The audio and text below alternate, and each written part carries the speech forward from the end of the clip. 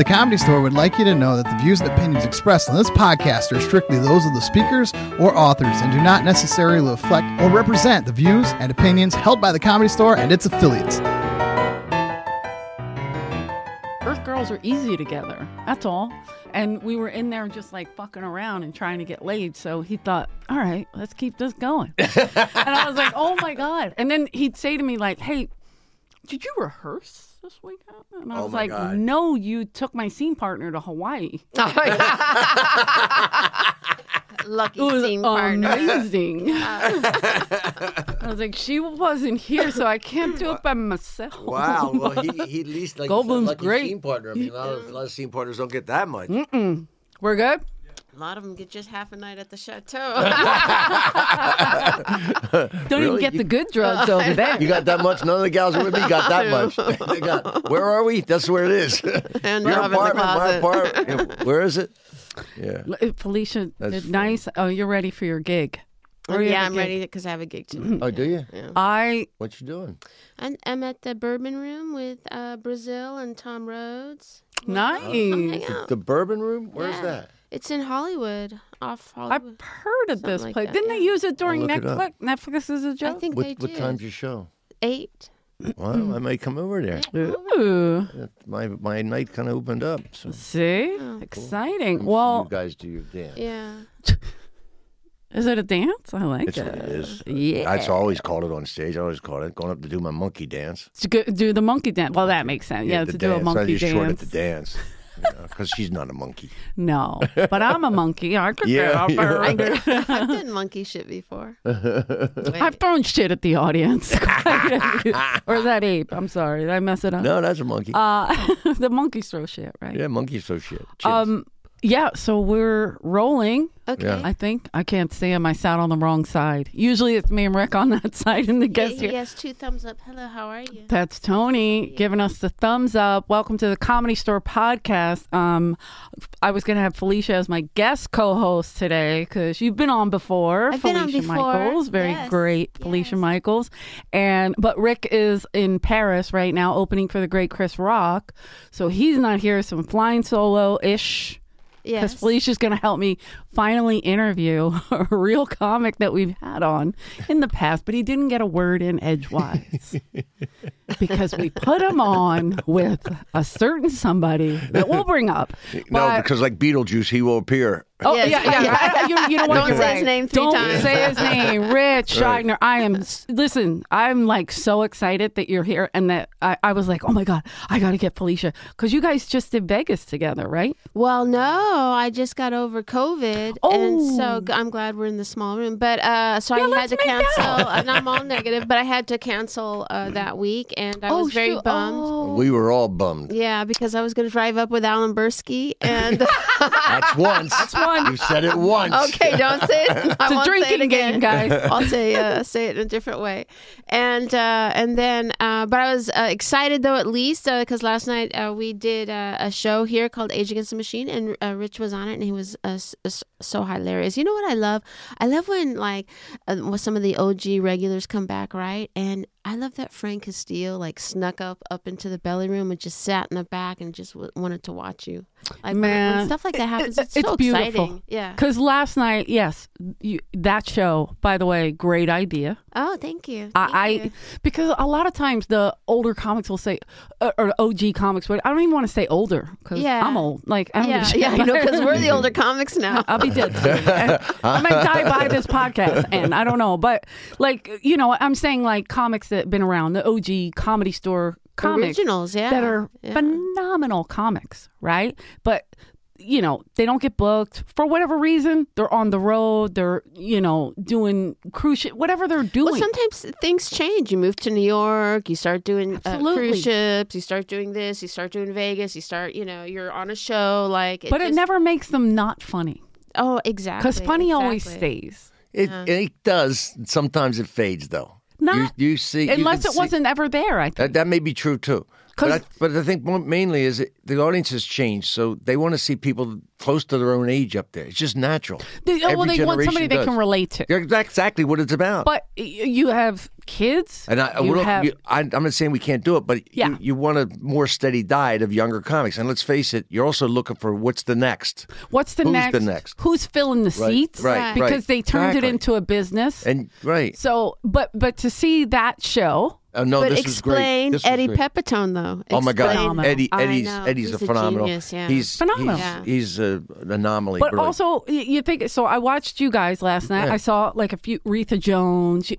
Great comics. Yeah. Intermixed with whatever. Absolutely. And then I went downstairs. I was watching the OR. I was thinking of going on in the OR, and then I was like, you know what? I already did the main room. Don't be a pushy, Stage whatever. Don't be a stage whore. You're already an off stage. And so I was like, just be cool, And so Leslie Jones went on. Great.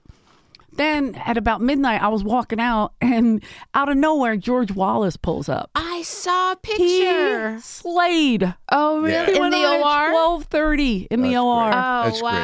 Absolutely destroyed. I was great. like, I just saw him randomly in some airport like 2 weeks ago. He was like such a cool little random, like George Wallace. He's still moving around a lot. Yeah. Seems like he's he's everywhere. doing a movie. He's Right? like, yeah, I'm doing a movie. I'm like, great. Yeah. I was like, you want to go on? Because it's potluck. It's not like a real lineup, a regular lineup, I should say. Like, you can bump people on that night. It's the night to do it. More loose, yeah. Yeah, it's looser. So he was like, oh, can I? And I'm like, what? Yes, of course. And he went right up. He killed. It was great. And Frank was in there, like in the back. Oh, yes. So all the comics came in and sat, even the waiters and waitresses came in and sat down. And I was like, that's how you can tell when the young guns come. They respect are it. more serious. That you respect them more because they really want to learn from the originals that were here. They really want to see it and place it contextually within their historical reference of comedy. I think it's pretty cool. Yeah. But you're still out doing Oh no, stand-up I love doing it every night. and Okay. I feel like that I can still do it and still get laughs and it's fun. So I keep doing it. Somebody asks me, when are you going to retire? I go, retire from what? Yeah, right. I do what I love, so I'm doing great. one thing or another. Yeah, but you did take time off though from doing it. Yeah, I did, and it cost me really. When- Comics always talk about what we give the audience, but we rarely talk about what we get from this. Yeah. And it's really a total calibration for me. Mental, emotional, spiritual. And I stopped doing it, and I got depressed, and I gained weight, and I ended up in UCLA psych unit. Seriously. Oh, shit. Seriously. I mean, it was like I just stopped doing it, and I didn't realize what it meant to me. When you say you stopped doing I stopped doing stand-up comedy. For live performance, hearing that live laughter. It is the most powerful drug for me. And the comics know that. I remember talking to Greg Giraldo when we did I Am Comic. Wow. He talked about the you can feel the laughter in your bones. You can feel it. Yeah. Right? You can feel it. And that's what it is for, I think, the true comic anyway. Yeah, because it's like it's a validation that you're okay because Immediate you're saying the gratification. most fucked up thing that you would never share with your best friend. That's so crazy. And then when you share it with strangers and they laugh, it's like, okay, I'm not insane. Other people are thinking this too. That's right. So it's a validation. And there's that uncut approval. It is pure Well, approval. it's attention, good or bad, because sometimes it can go really bad or phenomenal. And sometimes it's like that. There's no but or Right. there's no criticism hidden in the compliment. It's just pure approval. Yeah. The laughter is, and it can't be faked. Right. It's just pure. Like you just know it's like this is true approval. Did you- for that joke, for that moment, Yeah. Right. that time on stage? Did you take a break for a reason? Well, I started writing for TV. Okay. And I had kids, so I went where the money was to stay home and have a writing Be in career. their lives. Right, and be in their lives. Well, tell us what you wrote on, Rich. Let the audience know. Tell him, Richie. Roseanne, Yes. Jeff Foxworthy Show, Titus, Becker. Becker. These were the See, shows. I love Becker. Yeah, these are the shows that I got a chance to do something with and Yeah. and stay. And then I was writing for other comics too, so writing material for them. So it just gave me and Mine and a Married Man on HBO with Mike Binder. Oh, we loved it. Yeah. I say we because I was with somebody at the time. We would watch it every night. Yeah. I mean, was it on every Sunday? It was our Yeah, favorite that's show. right. That's right. So those were like great I could stay home and teach, Sure. Well, I coached the girls in softball. That was like the best thing for me. That was I love became that guy. I became dad for sure, man. Were you see, like an agitated coach, though? Were you that guy? I was the coolest one. Oh, They loved okay. me. I was the funniest. I believe that. And I let everybody play. I remember the parents come up to me, they go, why is my girl playing in the outfield all the time? She's only there this inning. She's going to rotate around. They all rotate around. Well, I feel like she's going to be a second baseman at UCLA. I said, let's just teach her how to hold the bat first. How about that? How about we just go with the swing first? A second They're baseman already lining at up UCLA. scholarships in their mind. You know how Wow. parents are, right? Yeah. Right? And then they come out and I'd be like, nah, you ain't going to play. Not with me. But we did win championships. Right? But so, by the way, rotating them Yeah. is the best teach you could ever. It's it. It's the scariest thing. My coach did that to me for years, Right. and I became an all-star softball player because of it. And we come to the really? playoffs, Oh, yeah. and guess what? The best girls played at their best positions, right? Come time for playoffs, so we wanted to win, Yeah. right? So but during the regular games, you find out who can pitch, Yeah. right? I wanted to be Mike Schmidt. And a lot of people were like, you're not. I was like, what? Tell that to whomever. Right? Then I would act like a boy, and I played third base, and then I had a wild arm, so I went to first base, just like Mike, She's very physical. Have you ever seen a little clip when she was in the ring, the wrestling I ring? was a were you- wrestler. were you? Oh Wow, my I went God, to Rich, wrestling. you got to go look it up. Oh, I'll It's look so it up. fucking Really? funny. But I need you to keep your pants on. You're She asking a lot. dropped You're someone. asking a lot. She drop kicked someone. I hope they put that little clip in this when It's Cher, yeah. I mean, Caged Heat, yeah. Yeah. She wrote on there, how did I live through this? And I was like, So you how had did either one of us Oh, you live can't! through this? I can't even do justice to Okay. what Eleanor did to this chick. Well, here's the thing. I went to an audition, and this is like my favorite thing with my mom because I was such a tomboy. And where we grew up in South Philly, I played everything. Baseball, football, you name it. Yeah. Like I played softball Yeah. and baseball, hardball, I played football. I was a quarterback, like crazy, right? I really wanted to be a boy. And I remember the Phillies, they would come to our neighborhood because they wouldn't go to the projects. They were like, oh, let's go to this one right in the middle. Let's go right here, So they would come in our neighborhood, and it was a few kids. If you were good enough, they would let you have a catch with them. And Tug McGraw was, and I'm throwing the ball, and he goes, yo, this little boy's got an arm. And I'm like, it's working. Did you have a short haircut? Oh, yeah. I cut my really? ponytail off because it was giving me a headache in my football helmet. Did So- you have older brothers? I have 6 brothers and 3 sisters. Okay, yeah. okay. So I have 5 older brothers. Gotcha. Only 1 baby that I still call a baby, and he's like, I'm not a baby. I'm like, okay. But anyway, so growing up, I wanted to be an actress. My mom wanted to be an actress. So when I went to this audition, it was for Wow Women of Wrestling, and I called my mom. I go, Mom, don't get mad.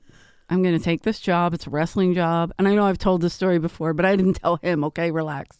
So I call her up. I go, don't get mad. It's a wrestling show. She's like, oh, I'm so excited for you. And I go, really? And she goes, yeah, they have great women characters on that show. And I'm like, I was on a cell phone. It was 1999. I'm like, I'm going to call you when I get home from a landline. Because I was like, there's no way she knows what I'm saying. And I got home. I called her from a landline. My sister Karen answered. She goes, yo, you're going to be on West Wing? Oh, so well, anyway, the drop kick is phenomenal. That's cool. Well, That's cool. so she was like embarrassed. She was like, I can't believe it. She told everybody Oh, in the really? family, in the neighborhood, that I was going to be on West Wing. My mom did that too. Like the first time I met Robin Williams, I called my mom up on the phone. This had to have been like 1987, 88. Like that's how fucking long ago it was. And she told everyone that in my little town of 7,000 people, that I fucked Robin Williams. I was all like, what are you doing, Mom? She would do so.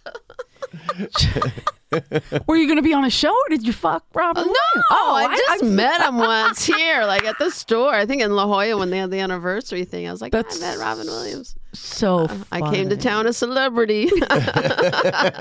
6,999 people thought I was something special. They had a parade for you. That's Yeah. hilarious. Like, woo, woo, woo. My mom was like embarrassed because she was like, "Ugh, you're such a tomboy. Why can't you be a girl?" And so when she thought I was going to be on West Wing, this was Right. so. When it was wrestling, she's like, "Ugh." She goes, you went from fighting in the streets to now you're fighting on TV. How embarrassing, you know? And so I was doing it, and then she started watching it, and she's like, yo, your kicks are off. I'm like, oh my God. So then I got better because I was like, I'm embarrassing my mother. Right. I better do it properly. So I got really good at wrestling. She did. At wrestling. Yes, she Your did. mother and I probably had the same favorite female wrestler. Oh, The Fabulous Moolah. I love the Fabulous Moolah. Was that a real person? Yes. Oh, wow. And the woman She who was the trained best, us man. was trained by her. Oh, that's Selena great. Majors loved the Fabulous Moolah, Oh, I and loved she her. speaks of her highly. And I believe she passed away a long time ago, Yeah. but there was some like wild stuff around her. Like she had some discrepancies around She her had life. a few discrepancies. Yes, okay, thank you. She came down to our town in a personal trip. She had quite a few Well, discrepancies. a lot of people stood up for her. A lot of people did What are you it. guys fucking talking about? Tell us the personal This is a wrestling discrepancy. thing. It's none of my business. Please don't drop kick me. So yeah, I feel like she'll haunt us. Like I don't want to get involved, but I don't know the full story behind it. I just know there was a thing, and my friend Selena was part of the whole pro. She was a good person, blah blah blah, and she was her mentor. Yeah, as a kid, I loved professional wrestling, and then I ended up being a wrestler in high school and college. And Wow. so that's how I got One involved of with those Andy Kaufman. What? wrestlers. One of those wrestlers. So not real wrestling. Yeah, you had a circle. You had to cut weight and all that You gotta kind wear of a crap. singlet. I wore jeans. Hey, now I'm per se. imagining it. Huh? There was some guy who had a joke. I can't remember what it was. He had a good joke. He goes, "Yeah, I wrestled in high school until I got an erection. Oh, I had to quit." That's hilarious. My dad took me to a wrestling match once as a kid, and I got to watch a fella wrestle a bear ooh. for a beer. That's not a wrestling bear match. would wrestle for a beer. Did you see that? No, we did it. Oh, really? Wilmington, what? Delaware. Yeah, they Oh, come around. It was a Delaware. carny act. It was a carny act. So it was an old bear with a muzzle on it, right? And we're all young and tough and thinking, we'll do it, right? Anybody can stay with the bear for like 5 minutes, would get $100 or something. Right. The muzzle's You the least cannot- of your worries. That's no, it had no claws or anything. Oh, but okay, they it do would claw- just grab you and you go, "Oh my God!" a bear hug. Nothing grabbed me this strong. It would just stand up and Squash your whole body yeah, you go to together. a scrawny little 140-pound. You know, just grab you. Go, "Oh my God! Stop him! Stop him!" You know. Where They are were you half from drunk anyway. originally? Pennsville, New Jersey, a small town in South Jersey. So Okay. I'm in the Philly Yeah, you're orbit. close, in right the Philly over orbit. the Yeah. right over the bridge. Right Why over don't the you explain bridge. to people, because I find it fascinating, like your journey into comedy and through all the rock and roll shows that you did. Yeah. Did a ton of them, man. Yeah. That's all there was. When I got hooked into Sure. Silver Road Productions in Washington, D.C., there were no comedy clubs. This is 1977, 78. Okay. So then they would give me, because it's so easier for them to put me on stage for $50, or then they start paying me $100. Instead of on a local band, they pay $500-$600. They got to change gotta stuff. pay They just go, everybody. use that mic. So, and then Ritch Hall, he came through town and he was doing it too. So I've got a lot of work. In fact, a lot of my early stage time was opening up for rock bands, jazz bands. And I learned a lot, and it was wild. It was great stories. You know? Did you do strip clubs? I did one time. Okay. And in fact, it was the same place that, Kenny Kramer, the original Kramer from the Seinfeld show, he did it too. And I walked over, it was like right around the corner from where I lived in D.C. And I said, well, somebody said, they got a comedian over there. And so I watched some guy, it was like I walked in one night and some guy was on stage, like 40-some-year-old degenerate. I'm like 23, 24. So I go, I could do comedy. I want to do comedy. The guy puts me up. First of all, I didn't have any material. Oh, wow. I really didn't know any old jokes. And they just yanked me off in 2 seconds, man. I mean, this is just no way. Yeah. No way. It's a tough crowd. And I didn't want to be there. I Yeah. didn't really. I was like, I'm just looking for stage time anywhere. I Was did it it- one time. My guy who was like we would just go anywhere. So my friend who was sort of like my ad hoc agent goes, fellow law school student, he says, that place down at the Gay Cabaret has got a Ooh. talent night down in Southwest Washington. Now we don't realize gay. We're thinking like Flintstones, gay old time. That's how out of it we were. Shut up. Right? Yeah, seriously. So we go down there. Oh, heaven. yeah, right? Like, or the gay 90s from 1800s. So we get down there, and the gay And guys you were a there, law school student? law school student. Wow. From That small- seems kind of, right? that seems What school weird. is that? I'm It just didn't, uncomfortable. it didn't click. It didn't click, man. It didn't click. That's very funny. So we though. get down there, and he's very nice. The manager says, "Listen, fellas, normally, and talent night, right? But once a month we do ladies' night again we doubled down on our stupidity. Ladies' night, this is going to be perfect. We'll be the only guys there. And we were the only guys there. And so, I walk on stage. I'm a swinging dick, 24-year-old. I walk on stage. And these women, I'm exactly the guy they're trying to avoid ever interacting with. And I froze. You freeze a crowd. I knew. He said, I'm like trying to get my stuff. Finally, I said something to get it. And this is not a long time. This is like within minutes. Yeah. The temperature went down. It feels like a million hours. Right. But it goes. It went down.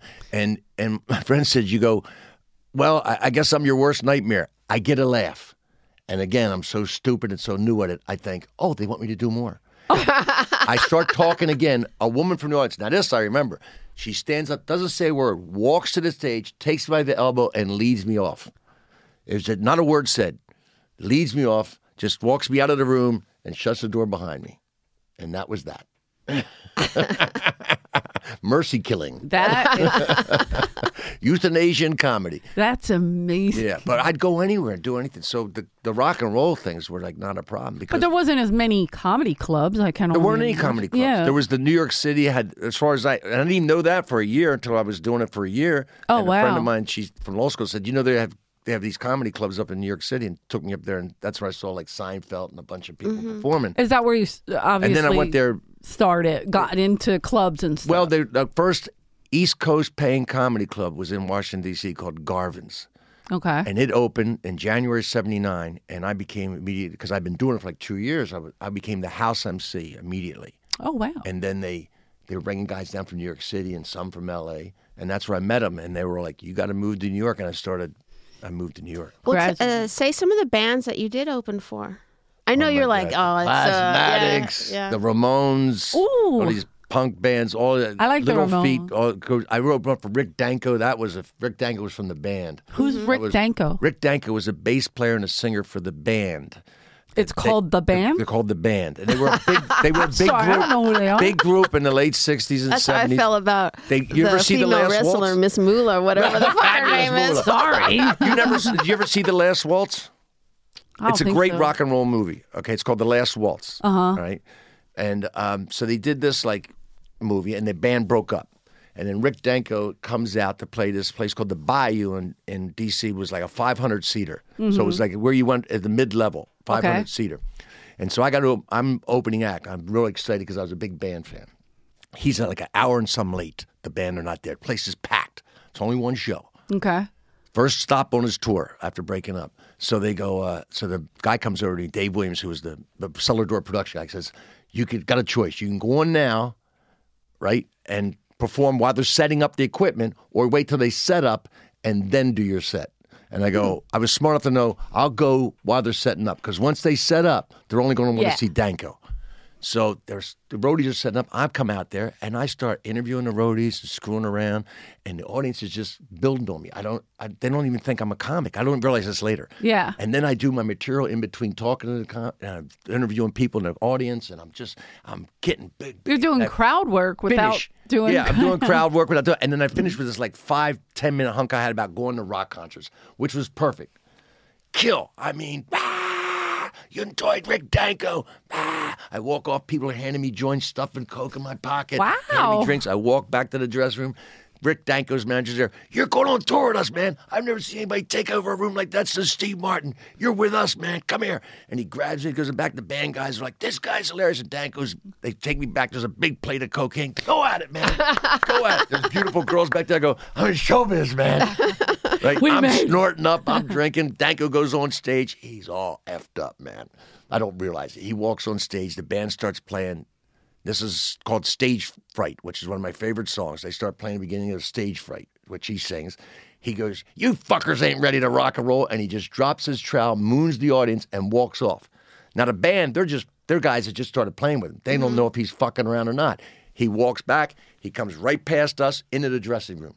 The manager goes in after and comes back a second later and goes, go hold him. Stuffs like some money in my pocket. Go hold him. I go, I'm your man. I go back on stage. Now, Oh, boy. they don't want to see me again.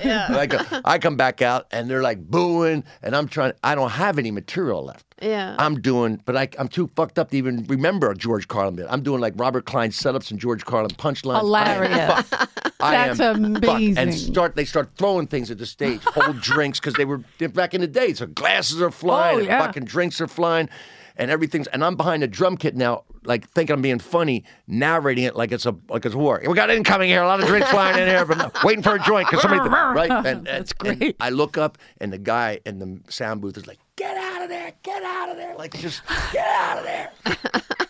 People are crawling up the stage, and the security's pushing them back. They're coming. So I come off. Dave Williams, he's a big guy. He grabs. He says, "No sense you walking through that crowd again, my friend." And he kicks open the side door. He had an emergency exit and pushed me out and says, "We'll be using you again. Don't worry." And just closed the door behind me. And I'm standing out. It's raining now. I'm out in the alley, raining. Right? It's like a B movie. I go. I just had the full showbiz ride, man.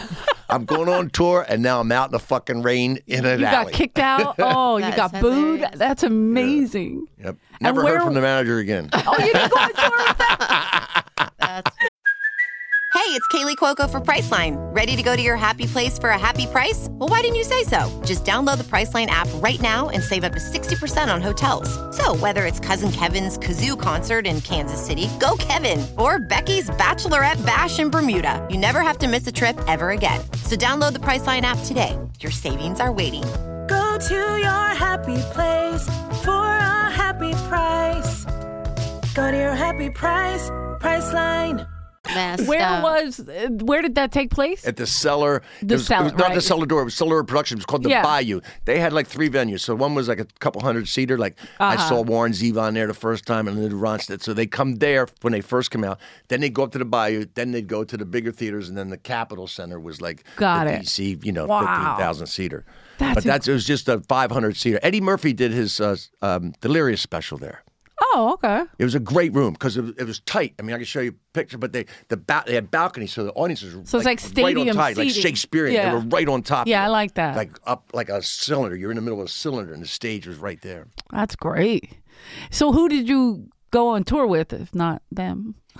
Did you go on tour with anybody? I did like in '85. I did like a bunch of dates with Little Feat again. I'd opened them for them years before, and then I did '85. That's a great name. This like this. So we're on tour. So Saturday night, I'd forgotten that Kennison was coming on. That they were doing the HBO Young Comedian Special with Rodney. I thought that was going on Saturday night. So we do a show, and then the next day we're going to get in the van and take off, to go do another place.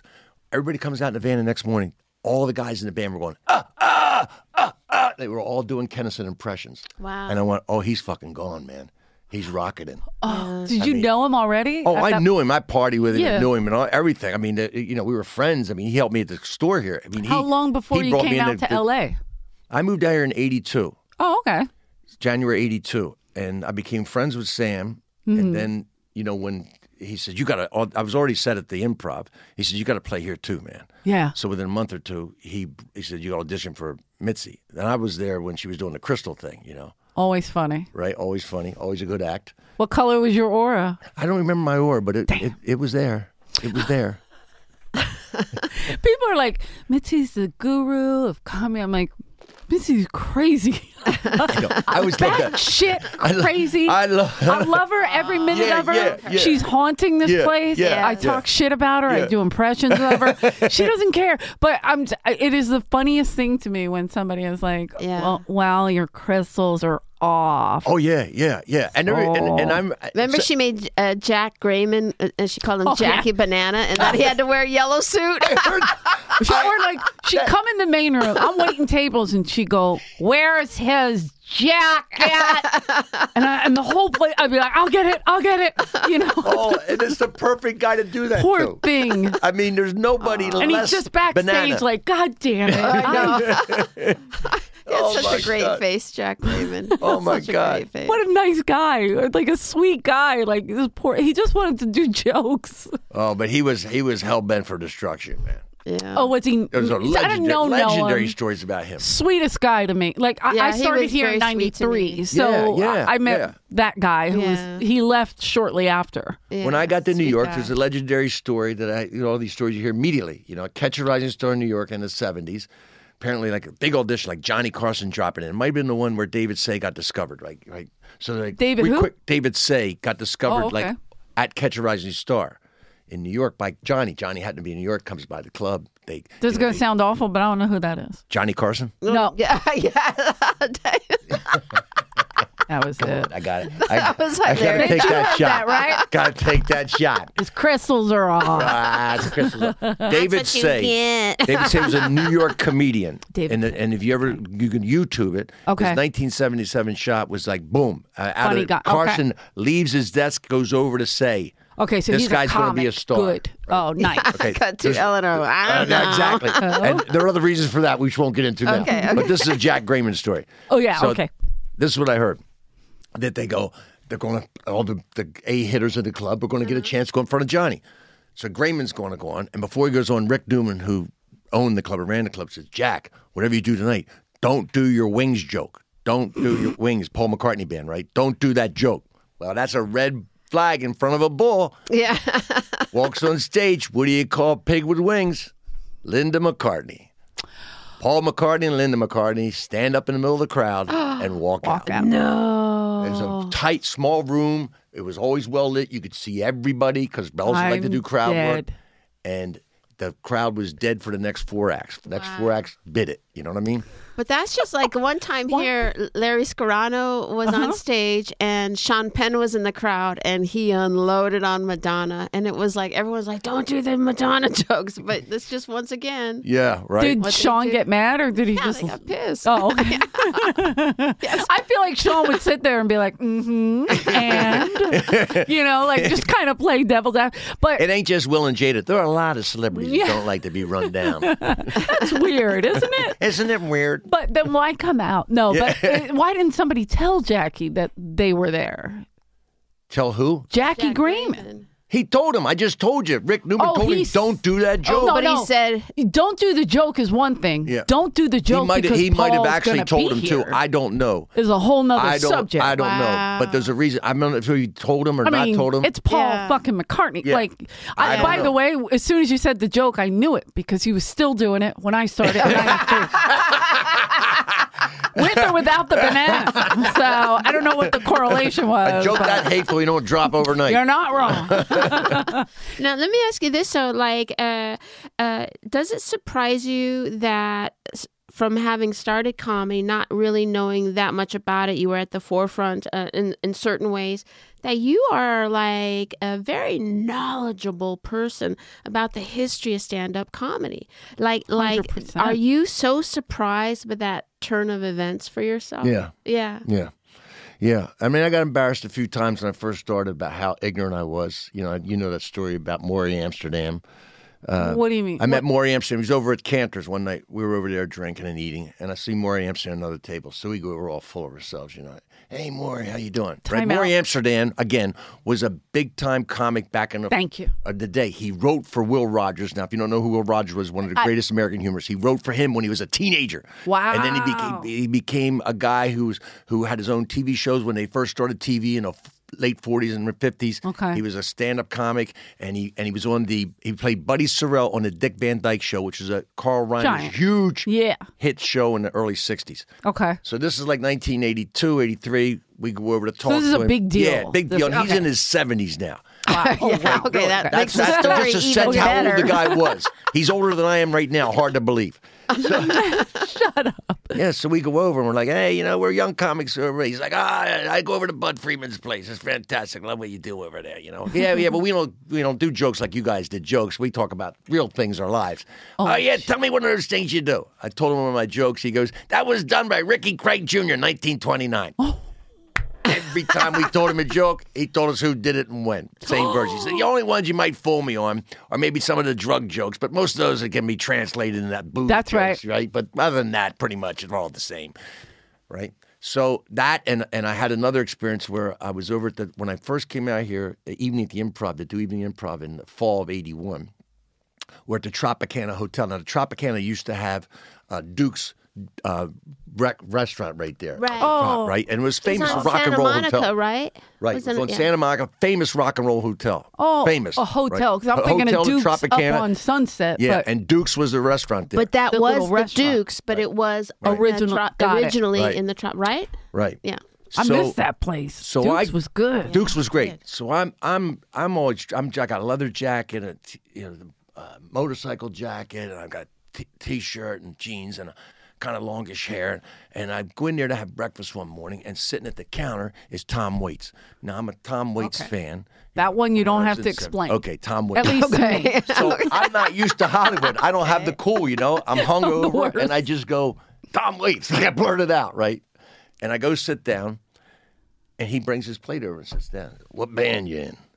I go, no, I'm not a band. I'm a stand-up comedian. Now, most times back then, you tell somebody you're a stand-up comedian, they go, oh. Tell me a joke. Oh, my, no. Then you go, never met a stand-up comic before. He goes, Wow. he's like, really? He starts talking to me. He's knowledgeable. You ever hear of, and he starts naming all these comics, and I don't know them. Like me. I feel like you. Right. With Tom. Right. I'll just I call don't you know. Tom. He's just going on. He goes, how about Jackie Leonard? You know Jackie Leonard? No, I don't know Jackie Leonard. And after about 2 minutes of this, he just takes his plate and leaves. He's like, this fucking guy doesn't know nothing. And I was embarrassed. I bored Tom Waits. Oh, my God. I bored Tom Waits, and I was like, and then I met Phyllis Diller, and she was a big comedy historian, and I just started. Oh, she was? Oh, yeah, she loved about was? it. Yeah, she was, she took me back further. She took me back to, like, guys I'd never heard of before, like in vaudeville and stuff, Okay. And she's the one that told me about Gene Carroll, which I didn't know anything about. Do you know who Gene Carroll is? Archie Bunker? No. I'm kidding. It's Jean. Yeah. Carroll. No, why does it sound familiar? I'm not She was sure. like a but- woman comic in the 50s and 60s. She did Oh, this night my mom show. made me look her up Yes. because she'll be like, look up this person, look up that person when Yeah. I started doing yeah. So I have her written down. She might have been the first real stand-up comic, female stand-up comic. You put her with a Minnie Pearl and Mom's Mabley right in that breakout, the late she had 40s. a toughness though. What she Or had am was I putting the wrong person? no. Carol. What you have to be in time, Gene right? Carroll. I think it was David Steinberg says, being ahead of your time is as bad as being behind your time in comedy. You got to Sure. be on time in the moment. And after World War II, America went back to real traditional conservative gender roles. They want the women back in the homes, having kids, take care of the house, the men in the factories. Domestic, and all that. right. So she was beautiful, didn't dress down, didn't do self-deprecating material. She banged on her husband like the men were banging on women, right? She'd go, the thing that attracted me in my husband was his sense of pride. I never forget the first time I saw him. He was standing on the hill, the wind was blowing his hair. He was too proud to chase after it. Yeah, that Right? but she shit on him. Yeah, so she had- I don't say self-deprecating, but Yeah. she had no did. problem She talking did. trash, Exactly. and I and like her that. kids, she made fun of her. She'd let joke about her kids. When Yes. everybody was just, kids are the best thing, right? And she even complained. She says, I don't know what I'm supposed to talk about. Everybody criticizes me if I talk about my family, and that's what I have. So she really kind of got discouraged. She had a sitcom pilot. The sitcom was on for a couple episodes. Like Felicia said, she did a bunch of talk shows. She did Ed Sullivan and all, and she just got tired of. She could only work a couple of markets: Miami, New York, shishi rooms they called them, the high-end places. And so Phyllis learned from her. Phyllis told me, she goes, when I started doing it, she goes, I knew I had to go all in. To get in, I had to she went self-deprecating. Wow. I have Ritch was a narrator and interviewed people for I Am Comic, which is a documentary that Jordan Brady directed. And so Phyllis Diller was on that. So I did some stills in a few of the setups. And so I went and I got to photograph Phyllis Diller. And for people that don't know, Phyllis Diller was like a comedian from back in the day, and she dressed herself down to look kind of raggy and overweight. She almost looked like a Muppet. Yeah, sometimes. Clownish, very clownish. Very She big purposely wigs. went clownish. And during the interview, Ritch brings out a little black and white photograph, and it's of her as a young woman, right? And she's like, this is right before she passed away, little tiny, like legs as thin as 93 rose stems, years old. you know, She was like yeah, 93 yeah. And so he brings out a little picture, and it's of her like when she was very young and attractive. And then he goes, like, what do you think about this? And there's this moment when she looks at herself, and I took the picture right then, but it was like one of the coolest moments in comedy that I ever experienced. It was that moment when you asked her, like, what was it like having to dress yourself down, Yeah. Did she look like, who the hell is that? Like, did she forget? Or did she look like, I remember moment, that? Like, it was like, like, it was almost like a longing in a sense, I feel, but just like, wow, someone dug this up. And then we got to go to her in her dressing room, and she had this huge ass walk-in closet. I have a picture of Ritch holding up one of her dresses. I'm like, he's like, so exciting. Yeah. That would be extremely exciting for me, whether I ever got into stand-up or not. Yeah. Like, I looked up to her. She purposely did that. Thought she was great from... Yeah. She had like 5 kids or 6 kids and a deadbeat husband. She was not messing around. Yeah. She did it to make money. She was funny, and she loved to express herself, but she wasn't going to go, I can afford to play the she rooms in just a couple of markets. She was the first female stand-up star. She was the first national across-the-board Wasn't there play like anywhere. a female luncheon, comedic luncheon at like across the street somewhere? I was only waiting tables here, and for some reason they were like, "You want to come?" And I was like, "Yeah, sure." Like, I was so excited. I remember Judy Gold was there, and I feel like Phyllis. Is this at the House of Blues in that? No, building? it was the Standard, like that way. Really? I did. They had one at the Friars Club in New York, like maybe 25 years ago, and she was there a bunch of remember like Kim Tavares, Cynthia, like it was everybody from here, and then like Phyllis Diller spoke, and I remember just sitting there mesmerized. Like, I wasn't a comic, but I respected it. Yeah. From waiting tables here. The sweetest thing though during this documentary is they had a makeup artist, and he goes, I can put eyelashes on you, and she's like, you can put eyelashes on me? 93-year-old woman, really? I get eyelashes? It's the little things. It's the little things. Literally. Felicia, you were really paying attention. I do. I pay attention. Oh yeah, Felicia was in it. I believe it. But this is what I want you to tell Eleanor. I want to know because Ritch does a show called The History of Stand-Up Comedy. Is that specifically what it's called? But that's close enough. It's a podcast. That's what we're doing now. Yeah, a history of stand-up comedy. No, is we're it doing a live show. Or a live show. Yeah, it's really a great show. Well, we did it at the Yard Theater here in December with Felicia Saw. Bill Maher was there. Like, wow! All the fellas came out. Yeah, It was such a great show. And it's neat. like when you hear that, you think, it's like a CNN history of comedy kind of, approach to it. But no, I hate it. Yeah. Exactly. But what Ritch does is he'll tell you the real history of how, like, who was the first comic. Artemis, wasn't his name? Artemis Ward. First Ward. Stand-up. Right. I thought it was Dom Irera. Yeah. Well, he was there. I wrote his joke. I can't make jokes about comics getting older now. One time I made a joke about Kip Adada in Vegas. We were hanging out with a bunch of comics at the MGM, and someone had a comic book, and they go, $1.25 for a comic book, right? And then someone goes, I remember when they were 75 cents. And then I go, Kip remembers when they were free. He got so mad. What? He would not talk to me the rest of the week. He gets so mad. Really? Little 23-year-old girl. I bet you remember when they were free. I remember when they were free. It's a great joke, though. First time only. So anyway, but tell her about Artemis Ward, because I think she would find that fascinating. So back in the Civil War, right before the Civil War, this guy, now again, no TV, no radio. Got to remember, this is like newspapers were the big entertainment. So this guy, he was from Maine. He was always funny. And he decides he's writing these funny things at Cleveland in his newspaper. And new technology was the telegraph. So they start sending his newspaper funny things that he's posted in the newspaper to other newspapers around the country.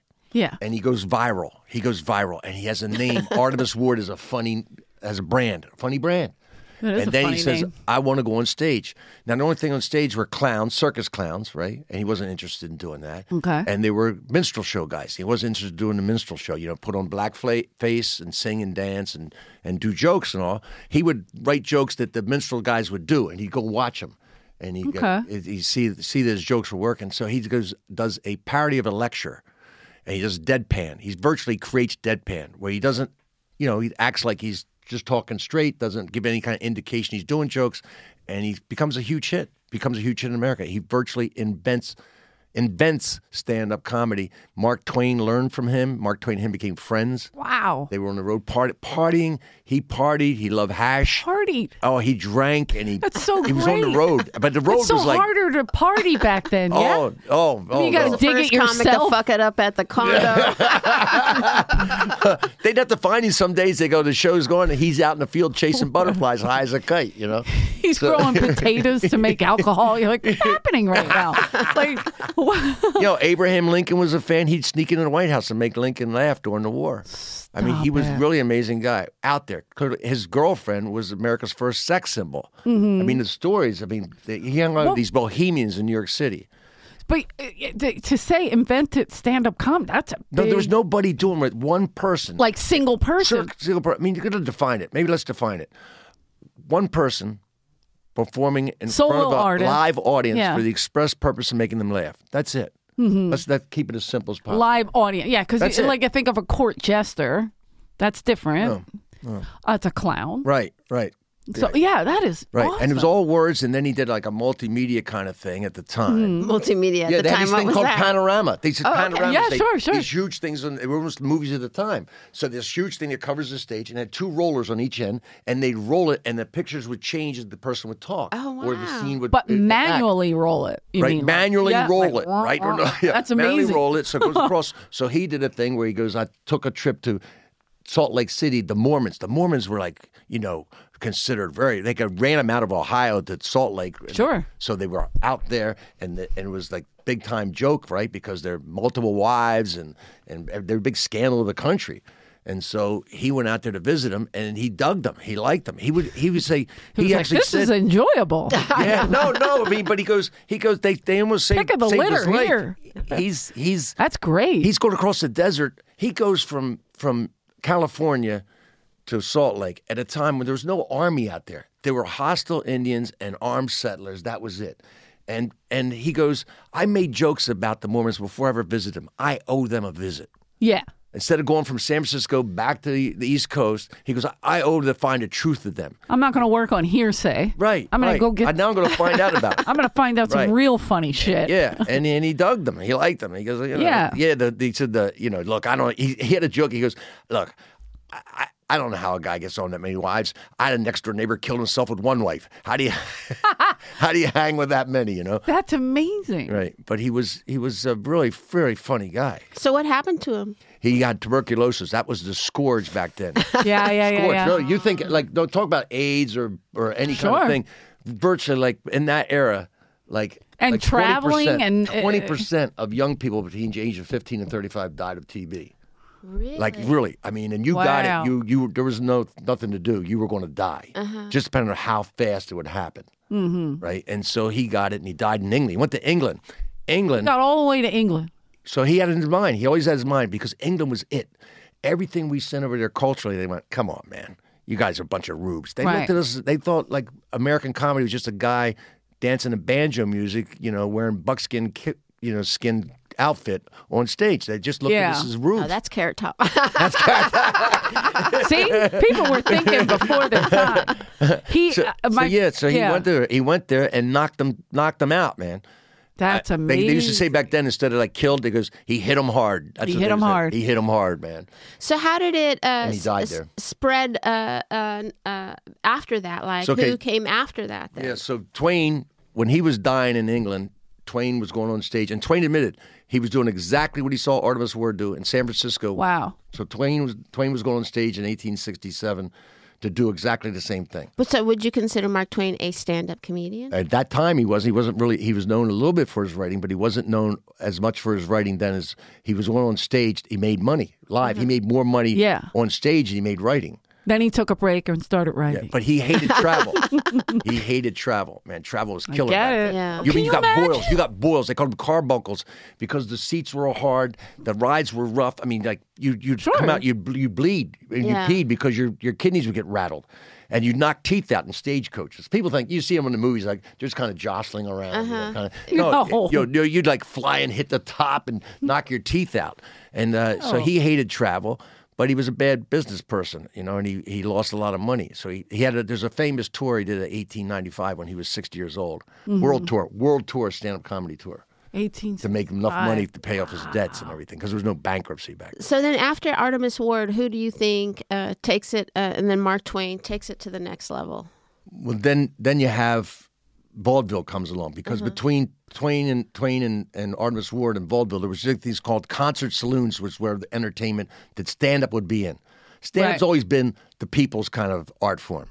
It's never been high class. It's always been, working it's definitely class. Working, yeah. Right. Rich people don't need a sense of humor. They got the money. Yeah. Okay. So he when Artemis Ward died, the concert saloons were like, they were just brothels, just men and women there servicing them. That's strictly what. So that was slapstick.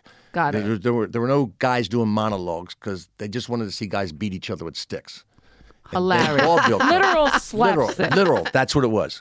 Literal. And then vaudeville comes. Next time somebody says you want to do some slapstick, I'm good. Yeah, vaudeville comes. They start doing stand-up comedy. Finds a place to start, working in vaudeville. But it was acoustic. Yeah. Right? So you had to yell your jokes. So that's why I had a lot of people singing song parodies and making funny faces and silly dancing. Big, broad, visual It's acts. definitely an act. Like you have an act. There's no question. Yeah. And you yelled things. And there was guys like Charlie Case who were monologists and J.J. Thornton. And there were monologists coming along. Yeah. Right? That's interesting. Who would be the next level? Yeah. Like vaudevillian too. Yeah. There were a lot of comics back then. I heard some like old 78s from turn of the century of these people. And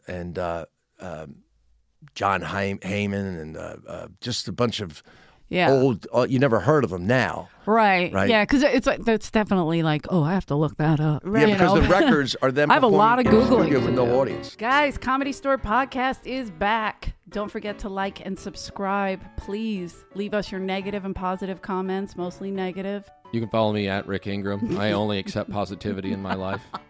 The new Rick is here, and EJ Kerrigan still with the negativity, but like and subscribe.